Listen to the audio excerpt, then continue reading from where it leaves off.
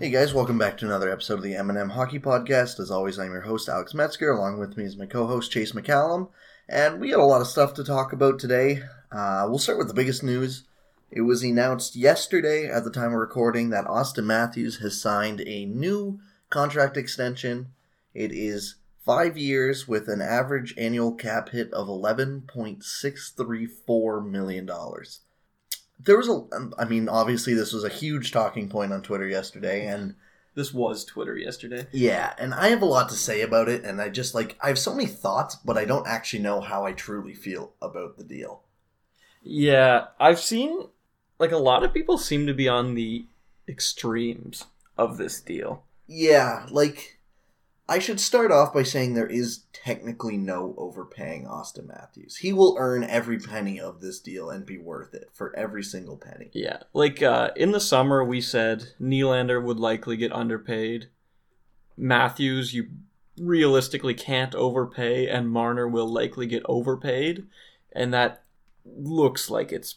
Yeah, so my thing with this is it's a fine deal. I don't, the actual value I have no problem with. Yeah. It's just what I don't understand is this is the exact type of deal everyone was expecting to be an 8-year deal.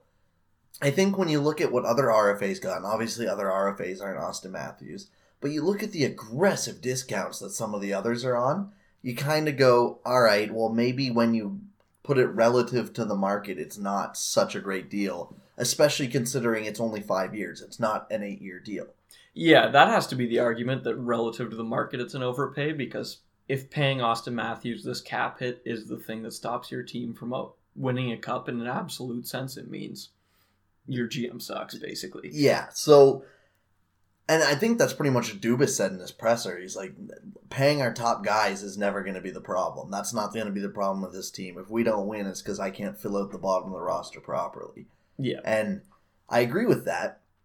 And again, so I don't have an issue with this deal. It just feels... So when you look at comparison of cap percentage, it's right in between the Eichel and McDavid deals, which is fair. That's right where you would expect. Yep. The difference is, again, both those guys signed for 8 years, not 5. And that's the big thing for me, is that this still feels like a bit higher of a cap hit for only a 5-year deal in a relative sense. But, I mean, at the end of the day, he's your franchise centerman. I'd say he's already a top 5 centerman. If not, he's very close. He's top 10 easy. And you pay him whatever you need, right?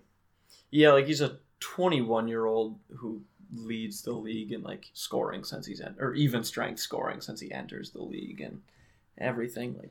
Yeah, I found, the one thing I will say, I found it very interesting. People were trying to use some, mental gymnastics to say that this was actually a really, really good signing. One of the reasons I saw for that was, 5 years is actually better because it means they won't overpay him on his last contract. When he's 34 to 36. Yeah, I was like, okay, so we're looking about 15 years into the future as a reason that this is a really good deal instead. I was like, okay, maybe calm down there a bit, but... Yeah, I'm not nearly as low on the deal as a lot of Leafs fans, but the only argument I really have in terms of it being a really, really good deal is having Austin Matthews on your team for the next 5 years is a really, really good thing. That is the best part of the deal. It has absolutely nothing to do with the actual contract. It's just having that player. Yeah, I totally agree with that. Again, you can't overpay this guy. I mean... No. There's just, anyone could talk about it. Ask any Leaf fan what Austin, mostly any Leaf fan. Believe it or not, there are a couple out there that don't like him. But, true. Yeah, I don't know. It definitely, the interesting thing for me is it already seems like it might set the bar for Marner going forward, which I'm not. The thing is, Matthews is so much different from Marner. He's a centerman. He's better. He's substantial. I see a lot of people citing, I think their points per game is the exact same, but Austin Matthews is he is distinctly better than Mitch Marner. He is in a different class of player. Yeah, I know Matthews isn't great defensively, but let's not pretend Marner is by any stretch at all either. And none of the big 3 kids are particularly good defensively. And when you look at quality of teammate, that's Marner's playing with Tavares this year. Yeah. His main centerman is John freaking Tavares. Well, given what we knew in the summer, apparently it would have taken $9 million to get Marner signed long-term. And Dubas didn't do it, and I would argue at the time, knowing what we knew, that was smart. But now, all of a sudden, people have adjusted their expectations to he's worth way more than that. But, like, how much of that is Mitch Marner getting better, which is certainly some of it, and how much of it is playing with John freaking Tavares? Yeah, like... And I've already seen that, well, I mean, the Marner camp had came out and said that they believe he's worth as much as Matthews. Which made me cringe. Yeah, and then there was a quote that someone reported saying that they were lowballing him, but apparently that was from the summer, but apparently it was from yesterday, just about the summer. It was, I don't know. That was confusing. The point is, Marner should not be getting close to Matthews' number.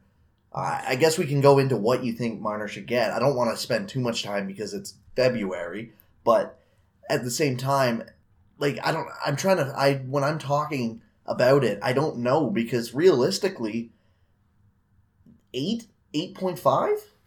Yeah, I believe, like, percentage of cap-wise, Patrick Kane's original, like, 5-year deal out of ELC would be 8.5 in today's dollars, and I would think that should be the max, right? Yeah. Like that should be the contract, basically. But if you tell anyone that he should only deserve 8.5, they're like, people laugh at you. Yeah. Because people, like, we were talking in our group chat today that it's almost impressive that Mitch Marner, in my opinion, has become overrated. Despite being like a top 20 winger by the age of 21 years old. Yeah. But, like, people just, like, going on, I know Facebook isn't the best place to value guys, but, like, even parts of Twitter, it's just like, they think that Marner's the straw that stirs this drink for the team, and it's just not the case. I'm sorry. I don't even think he stirs the drink on his own line. Like, he does. He helps, definitely, but... Like, I'd say you flip a coin for yes, Tavares and Matthews, or Tavares and Marner 50-50 or whatever, but it's not like... You replace Tavares with, I don't know, even Kadri as a centerman. He's not putting up these numbers. Yeah, it's not like Marner is dragging Tavares to relevancy or anything like this. No, so... Like, it's a two-way street about as much as they come. Yeah, and that contract, I think, will be the bigger one in deciding... And I mean, again, in a relative sense, because if you can't fill out the bottom of your roster with just cheap depth, that's going to be a problem anyways. But that Marner... Wouldn't it be... For me, it would be hilarious to watch all the fans complain about Nylander and how $7 million is going to get him overpaid for about 4 months just to go... And the Leafs give Marner, say, $10.5 or $11 million and overpay him by $2 or $3 million. Yeah. Like, I don't know. It's tough. I know an offer sheet for Marner has been a thing that I've seen more and more Leafs fans that I follow grow wanting. I was like, that seems bold too, but at the same time, maybe when you come down to it, if it's match an 11-something offer sheet or just take your 4 first-rounders and get out of there, I don't know. Yeah, like, there has to be a number where you're okay walking away from Marner, but it almost certainly makes the team worse. It 100% makes the team worse. Unless it's like a 15-point, not like max contract offer sheet or something ridiculous like that. But yeah, and I guess, I don't know, we can get a little bit in offer sheets here. It's probably a moot point anyways because it's not going to happen. But, like, if Carolina's the team offering that offer sheet and they still have no answer for what they're doing in goal, do you maybe feel a little bit better than that? Yeah. Than, say, I'm trying to think of a team that's right on the cusp of... Like if the Penguins or or like... I don't know, they don't have cap space, but... No, or like if the Blue Jackets retained Panarin this summer and then offer sheeted Marner as well, like, because you would think that those picks would be higher up. Like, or lower down in the draft, sorry. Yeah. Instead of, I'm not, like, if the Hurricanes offer sheeted Marner, but their goaltending is still their starter, Curtis McElhinney, maybe you feel a bit better about that. I don't know. Well, the team in the best shape to offer sheet Marner is the Colorado Avalanche in terms of being relatively competitive and having the cap space. But also, I'm not sure the Avalanche want to sign Marner for $12 million and then have Mikko Rantanen turn around and say, hey, I outscored him by 40 points. Yeah, exactly. And that Rantanen contract's definitely one that hasn't been talked about enough at all. If anything, I think though Marner and Rantanen should be trying to use each other as comparables instead of Matthews, and I don't know what that looks like either, but at the same time... So... I think a lot of the way this Matthews contract will be judged in hindsight depends on Rantanen, Marner, and points deals. Yes. Do you think this Matthews deal legitimately signals that these guys are going to make 10 plus million? No, I don't. You I don't think think it should. Oh, say they sign 8 years, then 10 plus. Maybe. Not whether it should, whether it actually does. Maybe. But the thing, okay. So here's the thing. If I'm the team negotiating these deals, I go, we love you as a player, but you're not a centerman, a franchise centerman. Yeah. For Point he could is. argue. But even Point doesn't, I don't think he has the underlying totals that Matthews has had. Maybe Point totals, but in terms of driving play with who he's playing with, I don't think it's as good. His problem is it took him longer to become Braden Point. Exactly. So I think as the team, you can still argue, say, okay, no, you guys are amazing players, but listen, there's about 3 players or 2 players that in this league that you give a blank check to, so to speak, and Matthews and McDavid are those 2, right? Two, yeah. I think you could still argue that as the team. How the player takes that, I don't know, but that's what I would be trying to say, because to me, that's the difference. Yeah. Because I think if those 3 guys and Line A, actually, I should say 4. I might even be missing someone. There's a ridiculous amount of big RFAs this summer.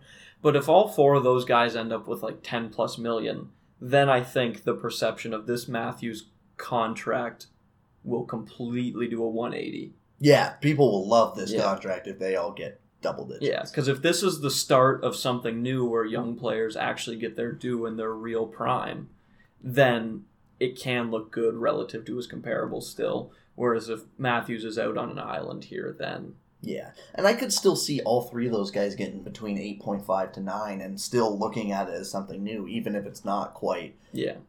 Because the salary cap keeps going up and, these guys are getting paid. And we're not super far removed from the McKinnon and Barkov contracts. No, I mean, that's why. And so here's another thing. We'll get to that in a second. But what I was going to say is, or the other thing is, maybe those 3 guys also want 5-year deals. And the new thing that we see instead is players want 5-year deals instead of 6, 7, or 8. Yeah. And I mean, I think that's good. I was very happy that Matthews is the superstar trend in this, because I love seeing Leafs fans squirm, and it's just funny to me. But you knew it was coming. You knew that the days of RFAs getting absolutely screwed out of their first deal was going to be soon over. And this might be the thing that starts it. I don't know. Yeah, it's kind of felt like it was coming for a while, so it wouldn't shock me if this Matthews deal is the start of that change. Actually, I would say the Eichel deal is, because Eichel didn't really do anything that made it look like he deserved 10 million AAV when he did it. I guess. He went 10 by 8, right? And yeah, I think, and he could have he easily could have bet on himself if he really wanted to and try and upgrade it. But yeah, I don't know. That's an interesting one. So my question for you: all right, McKinnon 4 more years at 6.3, or Matthews 5 at 11.634? I don't think there's a right answer to this, if I'm being totally honest. A couple months ago, I think this question was posed on a radio station. Yeah. And that was when I was kind of expecting Matthews to be at 11.5, but by 8. And at that point, I would have been, are you kidding? It's probably Matthews, right? You get the term. Yes, it's way more expensive. Now, with a 1-year difference, my thinking on it is this. For a team like Colorado, I don't know if I would actually want Matthews instead of McKinnon, because yes, you have the cap space. However, I feel like cap space is a very overvalued asset a lot of the times in the it NHL. Can be, for sure, you need to use that cap space to the right assets and sign it. You can't just go and sign a bunch of free agents in the summer and expect that to be an actual proper use, because it could screw you over. Well, yeah, look at the money McDavid left on the table is now going to who? Alex Petrovic? Yeah, and Milan Lucic. It's guys, nothing to his win probability on a given night. Exactly. I think if you're Toronto, I'm not saying you'd give up Matthews, but I think you could at least consider McKinnon at 6.3, half the price for, yes, a bit of a decline in play, but that gives you so much more space to work for 4 years. I would say McKinnon's probably the right answer, on average, but Matthews has so much of a higher upside than anyone not named Connor McDavid in the league. Yeah, I would totally agree. I don't think there's a right answer. I just thought it was a more interesting question now that we actually got the deals. Yeah, because like when referring to McKinnon through his ELC was far more comparable to William Nylander than Austin Matthews. Yeah. Like Austin Matthews is so obviously McDavid's better than him. He's in a true league of his own. But Matthews is still like a tier above. Well, yeah, everyone else at the same age. And there is a 2-year age difference there already, right? Yeah. So McKinnon's probably already getting to the point where you don't figure he's going to improve too much more. You'll probably stay at this elite level for a while, but with Matthews, there's still a good solid 2 or maybe 3 years of growing left, and that's just a scary thought. Yeah, exactly. Like McKinnon's 23, which, given what we know about age curves, it's possible that he gets better, obviously, but you shouldn't expect it anymore. No, between 23 and 25 is most people's peak, and then, at the couple years after that, you stay, a lot of elite players especially stay around their peak, but then you start dropping off. Yeah, slowly but surely. But yeah, I don't know, I thought it was a fun question. Definitely a lot better of a question now that Matthew signed this contract. Yeah. All right, let's move on then. I guess we spent, 15 minutes or so on that. So there's a lot of playoff talk, I think, that we're going to do today. And the first one is the Nashville Predators made a pair of buyings today. So they got Brian Boyle from the New Jersey Devils for a second-round pick, and then they tweeted, or an insider tweeted, "Stay tuned, I don't think Nashville's done. Everyone had their hopes up," and it was Cody McLeod for a 7th-round pick from the Rangers. So these are 2 trades that I do not like for Nashville. I don't like them at all. Brian Boyle, I think, is probably still somewhat of a fine player if you include PK. I think he could still probably be a valuable asset on the PK. His 5v5 numbers have not been great this year by any stretch. Yeah, when you adjust for everything, he still turns out to be a fine, above average defensive player, but not to justify. Well, yeah, so adding Brian Boyle as it is not a problem I have. It's giving up a 2nd-round pick for him. It's the exact same thing the Leafs did 2 years ago, and I really did not like it when they did it. And now Boyle is older and worse, so I don't like it even more. Exactly, and that's the big thing for that deal for me is just he is a 4th-line player, and he's still a fine one, a really good 4th-line center. Exactly, but that's a lot to give up for a 2nd-round pick, and I know we make a lot of assets sometimes, but I mean, that's just a lot for a guy who's going to play 4 months with you, and then probably walk in free agency. So, I don't know. It's not the worst deal in the world, but... You remember, with the Tatar deal last year, where Vegas was all in on Carlson, and then they kind of pulled out? Yeah, and then they gave Tatar for a 1st, 2nd, and 3rd. Yeah, I'd rather... not this reminds me a bit of that where you could have got a big fish if you wanted to give up your 1st and something else relatively small, but instead you get a 2nd and then you get something way, way worse in return. Yeah, you get a much bigger drop off. Yeah, I agree with that. And then you look at Cody McLeod, and I don't know what they're doing there. He's just not an NHL player. I don't know how you justify adding Cody McLeod to a team in 2019. No, I don't know what your model has him, but Manny Elk, I think, had him as the 3rd or 4th worst skater in the entire league. He had him as the worst. Oh, yeah, so, Ben Harper was above him. Yeah. Mark Borowiecki was 2 or 3 spots above him. That's just horrible. He never makes the time on ice cutoff for mine, which is really, really concerning of a guy. He averaged 6 minutes a night on the New York Rangers. Yeah, how is that a guy you're giving up I know it's a 7th, but how is that a guy you're giving up any assets for? Yeah, he makes your team worse than calling up your AHL team's 1st liner. Or probably your 2nd liner. Yeah. Last time he played, I had him in the bottom 10. Awesome. And he's gotten older and worse since then. So they've given up a pair of picks for a 4th liner, a good 4th liner, and a guy who's nowhere close to an AHL player. And an AHL 4th liner. Just an absolute head scratcher for me. Again, both probably not killer deals, but if McLeod, I haven't even checked Nashville's roster in a while. But if McLeod takes ice time away from anyone, you're just openly making your team worse. Yeah, that's the thing is a 7th-round pick probably provides you with nothing. Cody McLeod certainly provides you with less than nothing. Yeah, he's horrible. And, I mean, I know Eli Tolvanen struggled earlier in the year, but you're telling me that calling Tolvanen up would be worse than giving up an asset for Cody McLeod. Yeah. Look at like Josh Levo just goes for an AHL player no one had ever heard of. Like, why would you need to add Cody McLeod for a pick? Yeah, exactly. Like, there's just so many.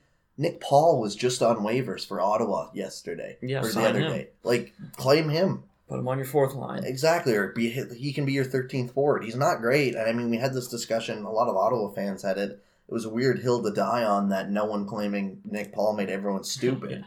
But at the same time, like if this is your alternative, yes, you claim Nick Paul. Yep. So yeah, it's just I don't know. I think it'd be hilarious if this is where they end their deadline acquisition. I think they'll be in the market for a big fish though.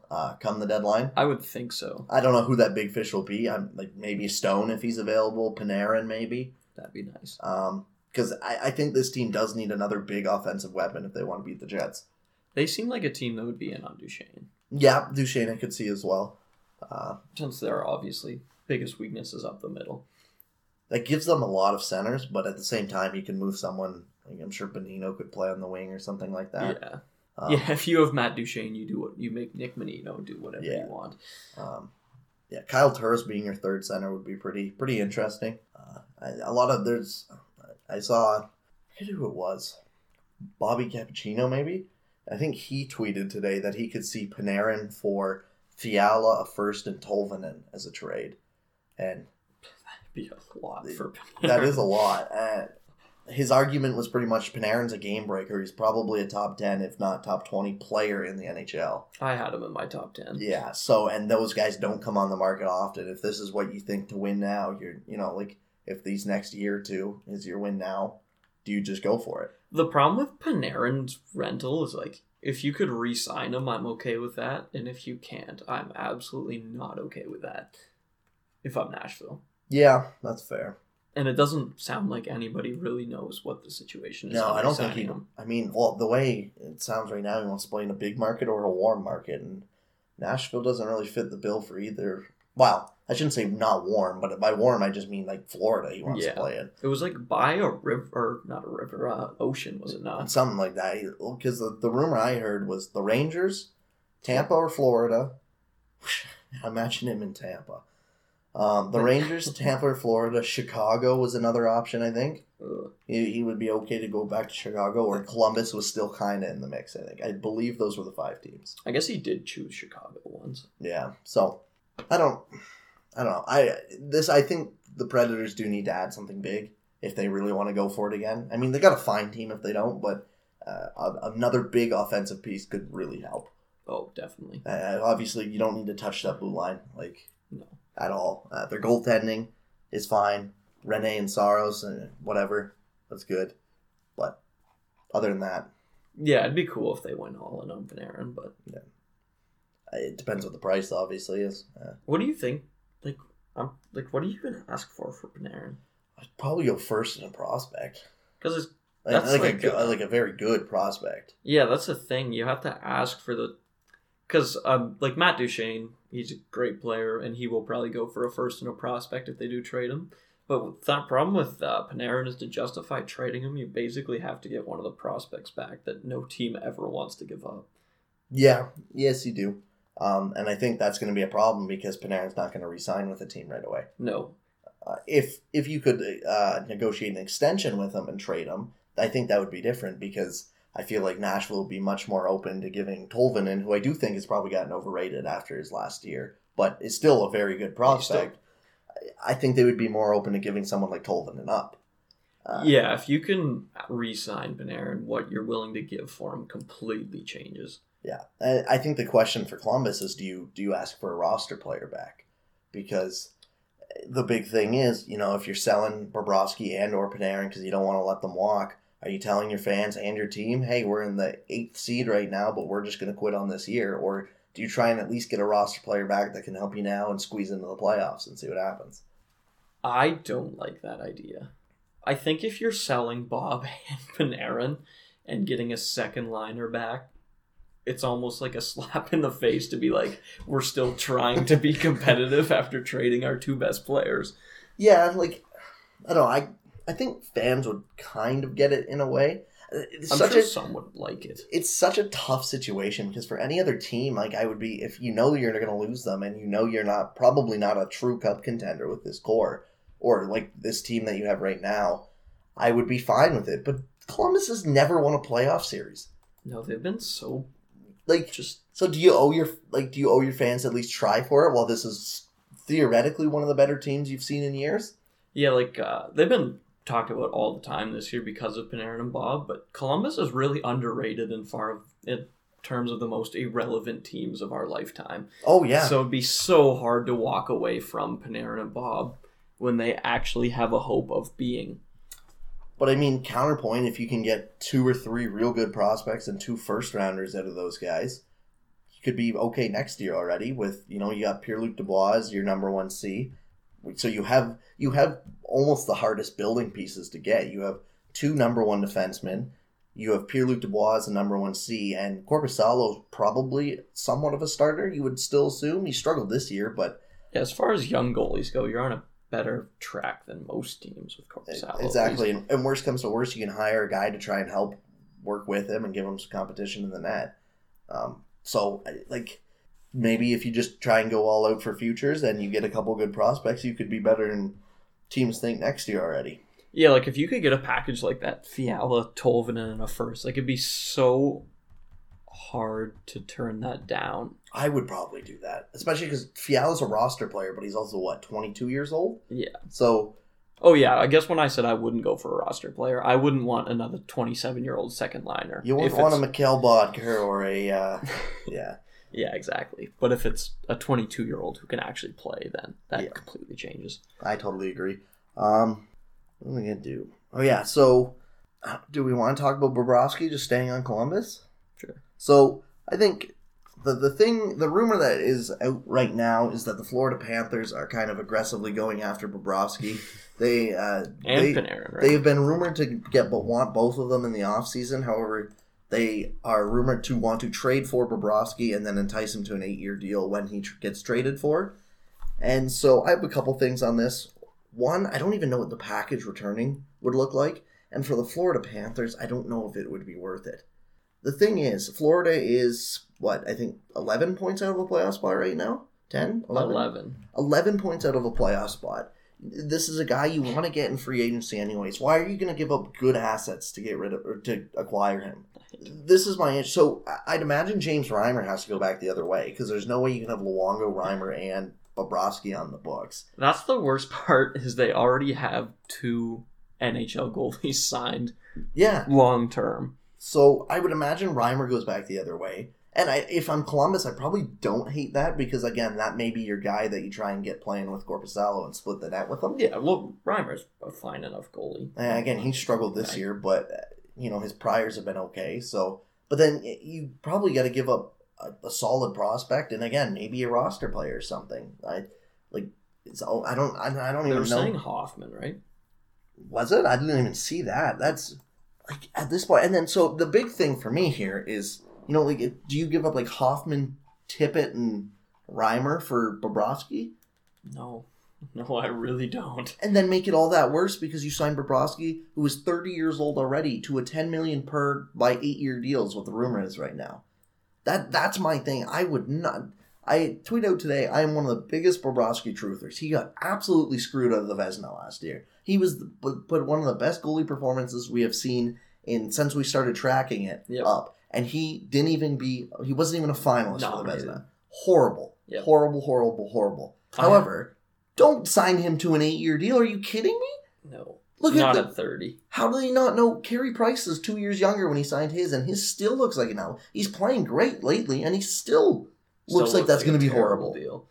There's been 2 goalies that have been good that I can think of, been relatively good till they're 38 or so. And Hank's not even 38 yet, I don't think, and Luongo's the other one.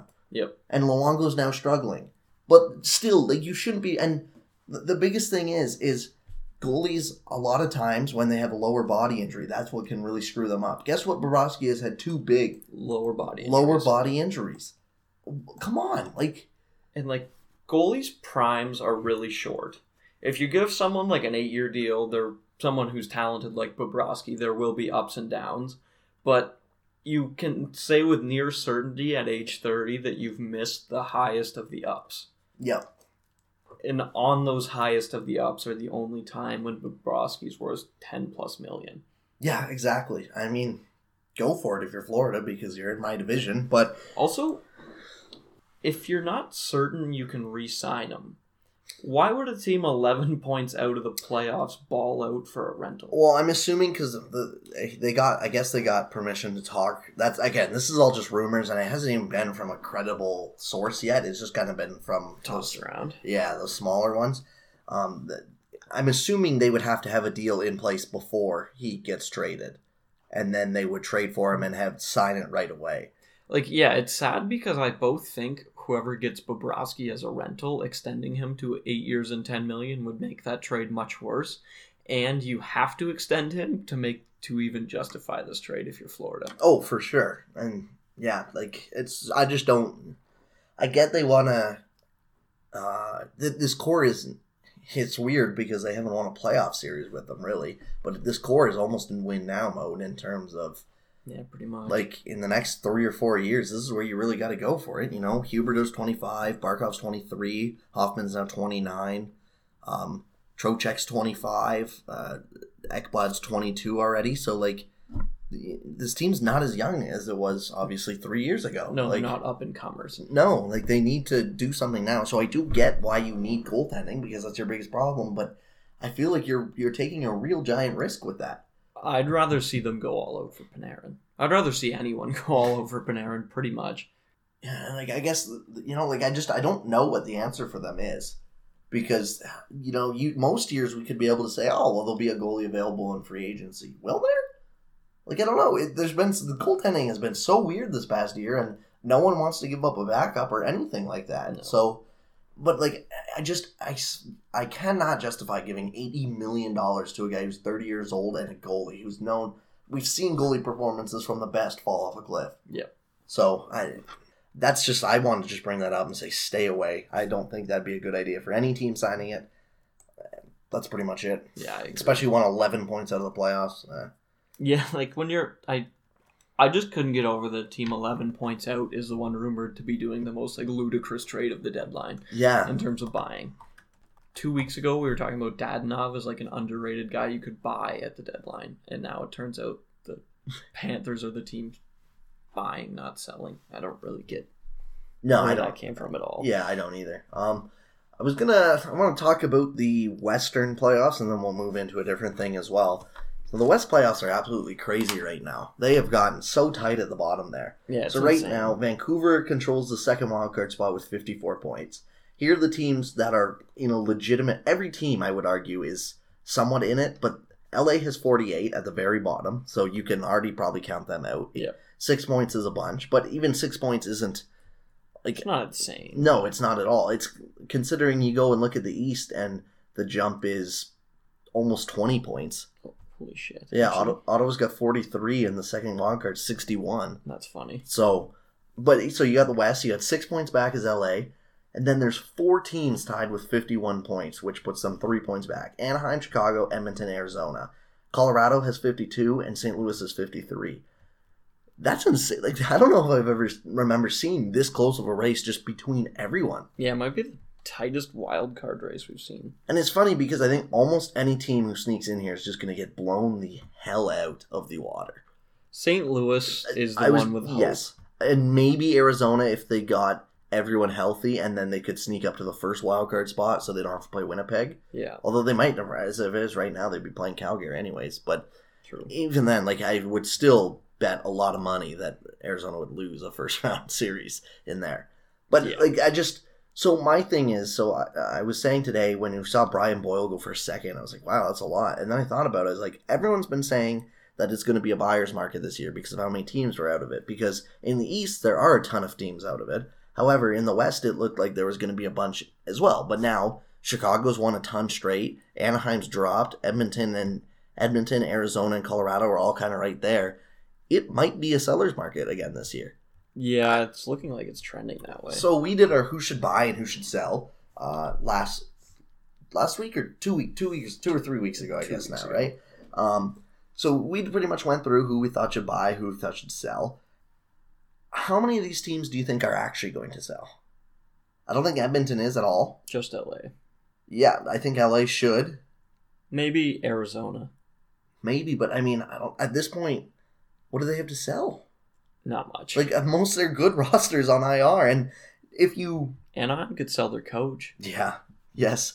We can get into how Carlisle's not been fired yet in a little if you want.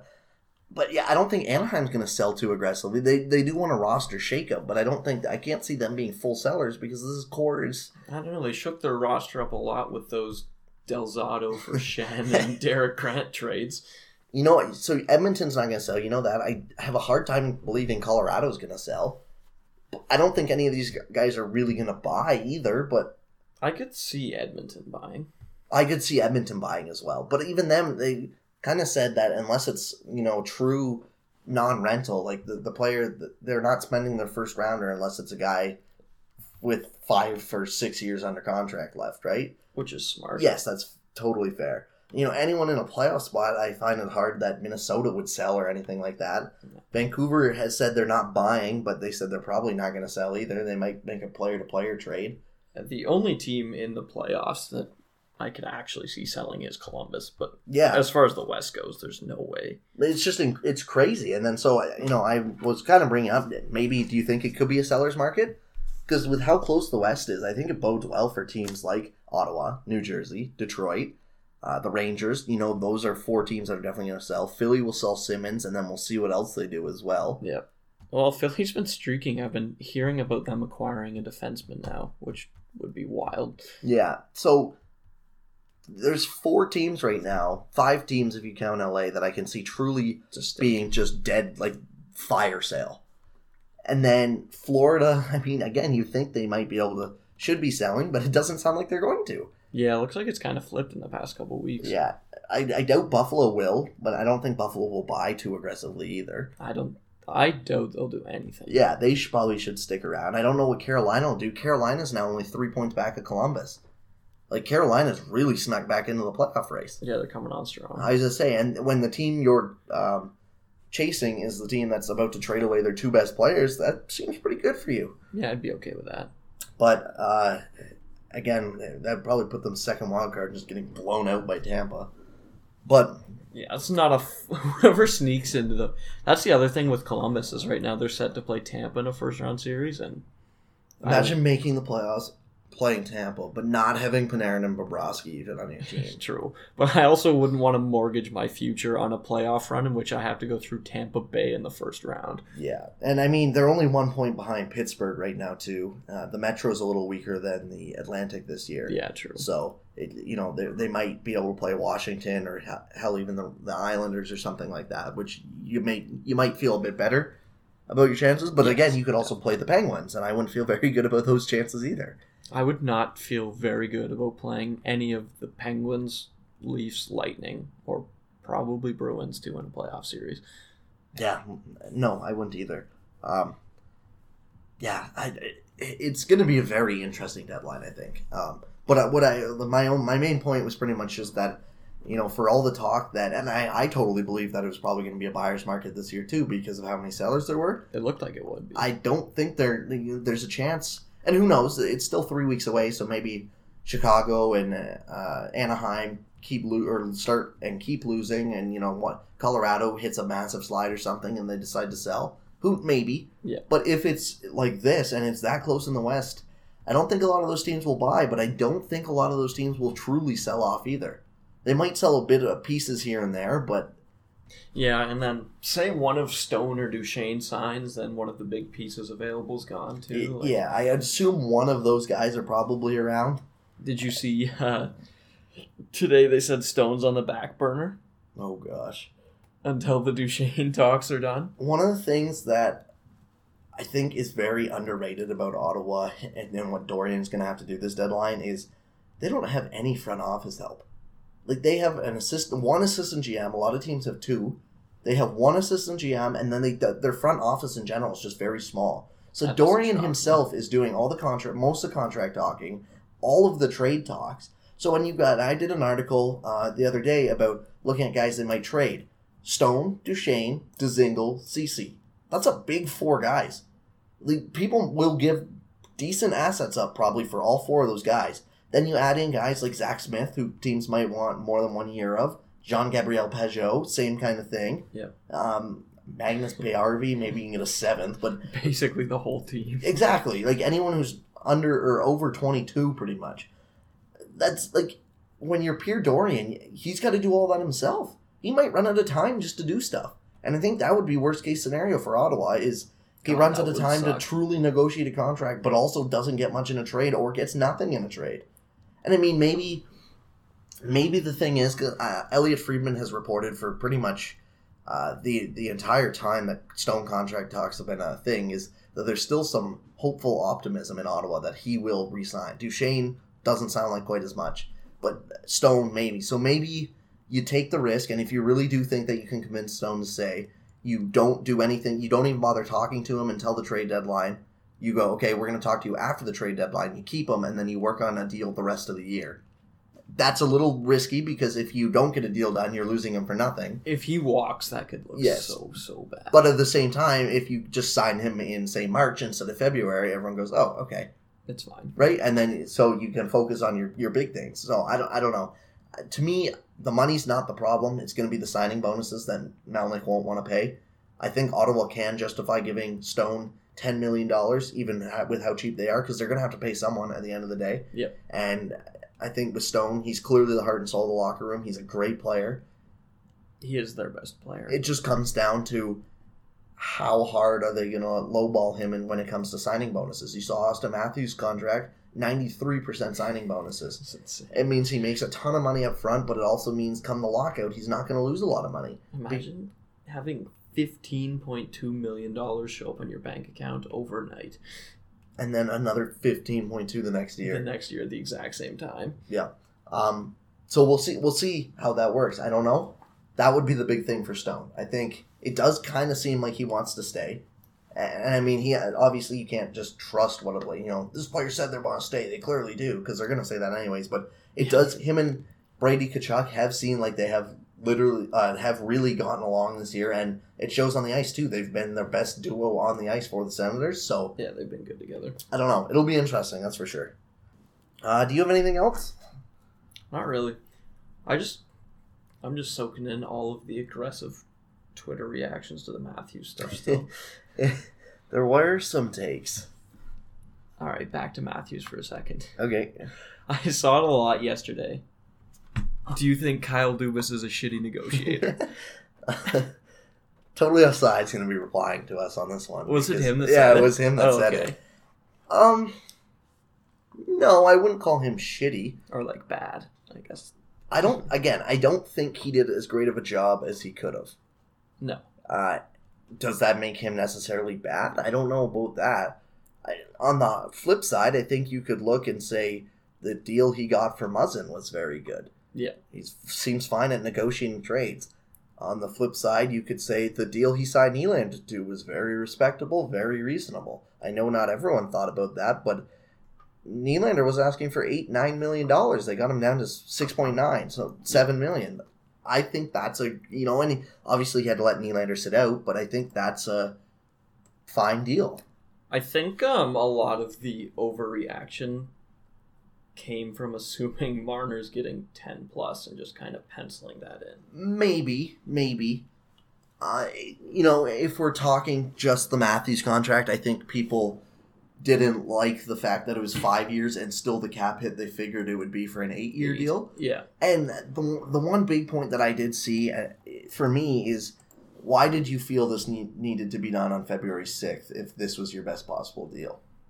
Maybe it's possible that the Matthews camp just wasn't going to budge, so you figure, all right, let's just get it over with and we won't worry about it in the summer. That is actually a really good point I haven't seen. Matthews wasn't really going to make himself, unless he won a Conn Smythe, he wasn't making himself more expensive than this. Exactly. And so that was my big question as well, is if this, because we went over this, it's a fine deal. It probably could have been a little better in terms of other people and how they've screwed out RFAs, but at the same time, the Leafs probably just got unlucky because Matthews is clearly setting a trend, I think, here. Yeah. But if you could have thought, and maybe they just didn't think they could get a better deal, but I think even slashing, say, $300K off of this, but it takes an extra month to do. Why don't you do that? Yeah. I get you don't want to just hardball your franchise centerman and piss him off or anything like that, but it's not like this. It's not like this got signed in August. It's not like this deal had to be done for another. Yeah. Right. True. That's my only thing. Is kind of why I wonder it, but I don't know. Like, I don't think he's a shitty negotiator by any means. I'm not off the fence that he's a great one. No, he's obviously not the perfect messiah that everyone on Twitter would have liked him to be. But no, but I mean, he's done a fine job. I can't complain about any of the contracts he's given out. Even the Matthews one, yes, I would have. If I'm a Leafs fan, I would have liked it to be better, but it's still a fine deal. Yeah, like the more and more I think about it, the more and more I just have it's fine. Yeah, exactly. I mean, everybody's just losing their mind. Well, I think people expected good and not fine, and that's part of the reason. True. Yeah, that's very true. And that's fair. You know, you look around the star players in the league. You know, Crosby's on an insanely good deal. You know, even McDavid is good relative to his value because he's Connor McDavid. Well, that McDavid deal will look good, just like the Crosby deal does now, 5 years from now or whatever. Exactly. I mean, again, you look at other RFAs like Nathan McKinnon, who bet on himself on the wrong year because he's at $6 million now for another couple of years. But yeah, I don't know. It's fine. Fine is all you need because Matthews is an amazing player. So a fine contract for an amazing player means you shouldn't be complaining, right? Like, yeah, because at the start, I was leaning towards cringing a little bit. I was like, this is not good. And then the more and more I saw fans of other teams basically being like, what the heck are you guys complaining about? Yeah, I mean, like, I feel like you can't be complaining about locking down a franchise center no matter what. Like, yeah, like, the more and more I saw the group of people who love to, like, make fun of the, like, people were literally saying John Tavares was a bad signing for the Leafs. People like to say anything the Leafs do is terrible, and yet nearly everything I saw from other teams was like, why is Leafs Twitter having such a meltdown? Yeah, and I think that's fair. That started to walk me more into the shrug my shoulders territory. An interesting thing from the Marner negotiation I saw today, that was in my mentions while I woke up, was Marner, he can't sit out. If he wants to play for the Leafs, he can't sit out. Because they're not going to be able to take the big cap hit next year like they did for Nylander's this year. Oh, God, I didn't even think about that. So they need to get a deal done before the season, or Marner will either be sitting out likely the full year or getting moved somewhere. Traded. Yeah. If he did sit out the full year, that would help their long-term cap situation a ton, but that'd be a hellish year. Yeah, so that I didn't even think of that until last night, and someone's like, well, they can't do what they did with Nylander to Marner because they can't afford to take, because for those of you who don't know, because Nylander sat out half the year, his salary hit, or his salary cap this year is like almost double. It's about $10 million for this season, but then it goes down to 6.9 for the rest. So with Marner next year, and it's a two-way street there too, because Marner will have to know that he needs to get a deal done unless he's going to get moved. And the Leafs need to know it too. And the Leafs need to get him because you don't want a guy like Marner sitting out. No, God, no. And every day you keep him, it's just going to lower his trade value as well. So it's definitely a two-way street there, but it'll be interesting to watch going forward. Yeah, I'm worried about that. It should be a very, very interesting negotiation. That's for sure. Yeah, I'm interested to see if people actually turn on him like they did with Nylander. I feel like it'll take a little longer, but the way his agent has been so aggressive, I definitely feel like that's going to be a good possibility. I feel like there will always be that portion of the fan base that tunes into Hockey Night in Canada every week to watch Don Cherry and loves the good Canadian boy that will never turn on him. However, just generally speaking, I mean, I've even seen people already when, the agent's quotes yesterday about how we're getting lowballed or whatever. They're like, oh, suck it up. You're not the franchise centerman. I was like, well, okay. I didn't actually expect that to be the response. Yeah, that kind of surprised me too. But, yeah, I don't know. I feel like some people will, but definitely not as quick or as much as turn on Nylander. Yeah, that's fair. Anything else? Yeah, just the other thing is, I guess with Marner too, you cannot sign him for 5 years too. That would be, like, I saw a lot of people talking about how the Leafs are screwed in 5 years and how, like, I think that's very overdramatic, but it would be very, very bad to have Matthews, Nylander, and Marner all up at the same time as UFAs. Yeah, I think, I don't know, I could see one of them walking. Probably not Matthews. I could see like a Nylander not having room in the Leafs' plans if he needs a very big raise. If he takes a massive step forward. Yeah, in 5 years. It definitely wouldn't be the most ideal thing. Yeah, I would love to avoid 5. Yeah.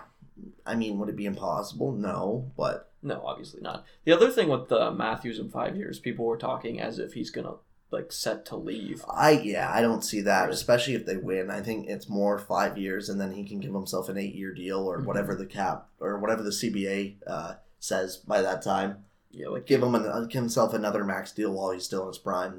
Exactly what John Tavares did. Exactly. So yeah, the only precedent for someone leaving as soon as they possibly could recently has been a guy leaving to come to the Leafs. Yeah, the difference was John Tavares was on one of the best contracts in the league at was he paid $4 or $5 million? 5.5 for 7 years. Absolutely idiotic, but yeah, but still, yeah, I don't have much more to say on anything this week. Yeah, it'll be interesting. I think. If I'm a Leafs fan, I'd just shut up for now and enjoy the ride here. See where the playoffs take you. Yep. I think as we get closer to the trade deadline, talks will move from contract to what they should do. Once the trade deadline passes, it becomes trying to get ready for the playoffs and figure out how to beat Tampa, or how to get out of round 1, I guess, first, and then beat Tampa in round 2. So, I would enjoy the ride. I mean, the Leafs have a great team. And the Matthews thing sets a timeline with 6 shots at a cup. Yeah, at least. Yeah, minimum. So, you can't really complain about that. No, that's more than almost every other I would love 6 shots at a cup. Let's put it that way. Yeah. Man, my team will be lucky to be close to done rebuilding by then. Yeah. If Melnick's still around there. True. That's probably it then. You can find us pretty much anywhere that you listen to podcasts. You can find my work at lastwordonhockey.com. You can find Chase on Twitter at CMHockey66, myself at NHL Sends and stuff, and we will see you next week. Thanks for listening.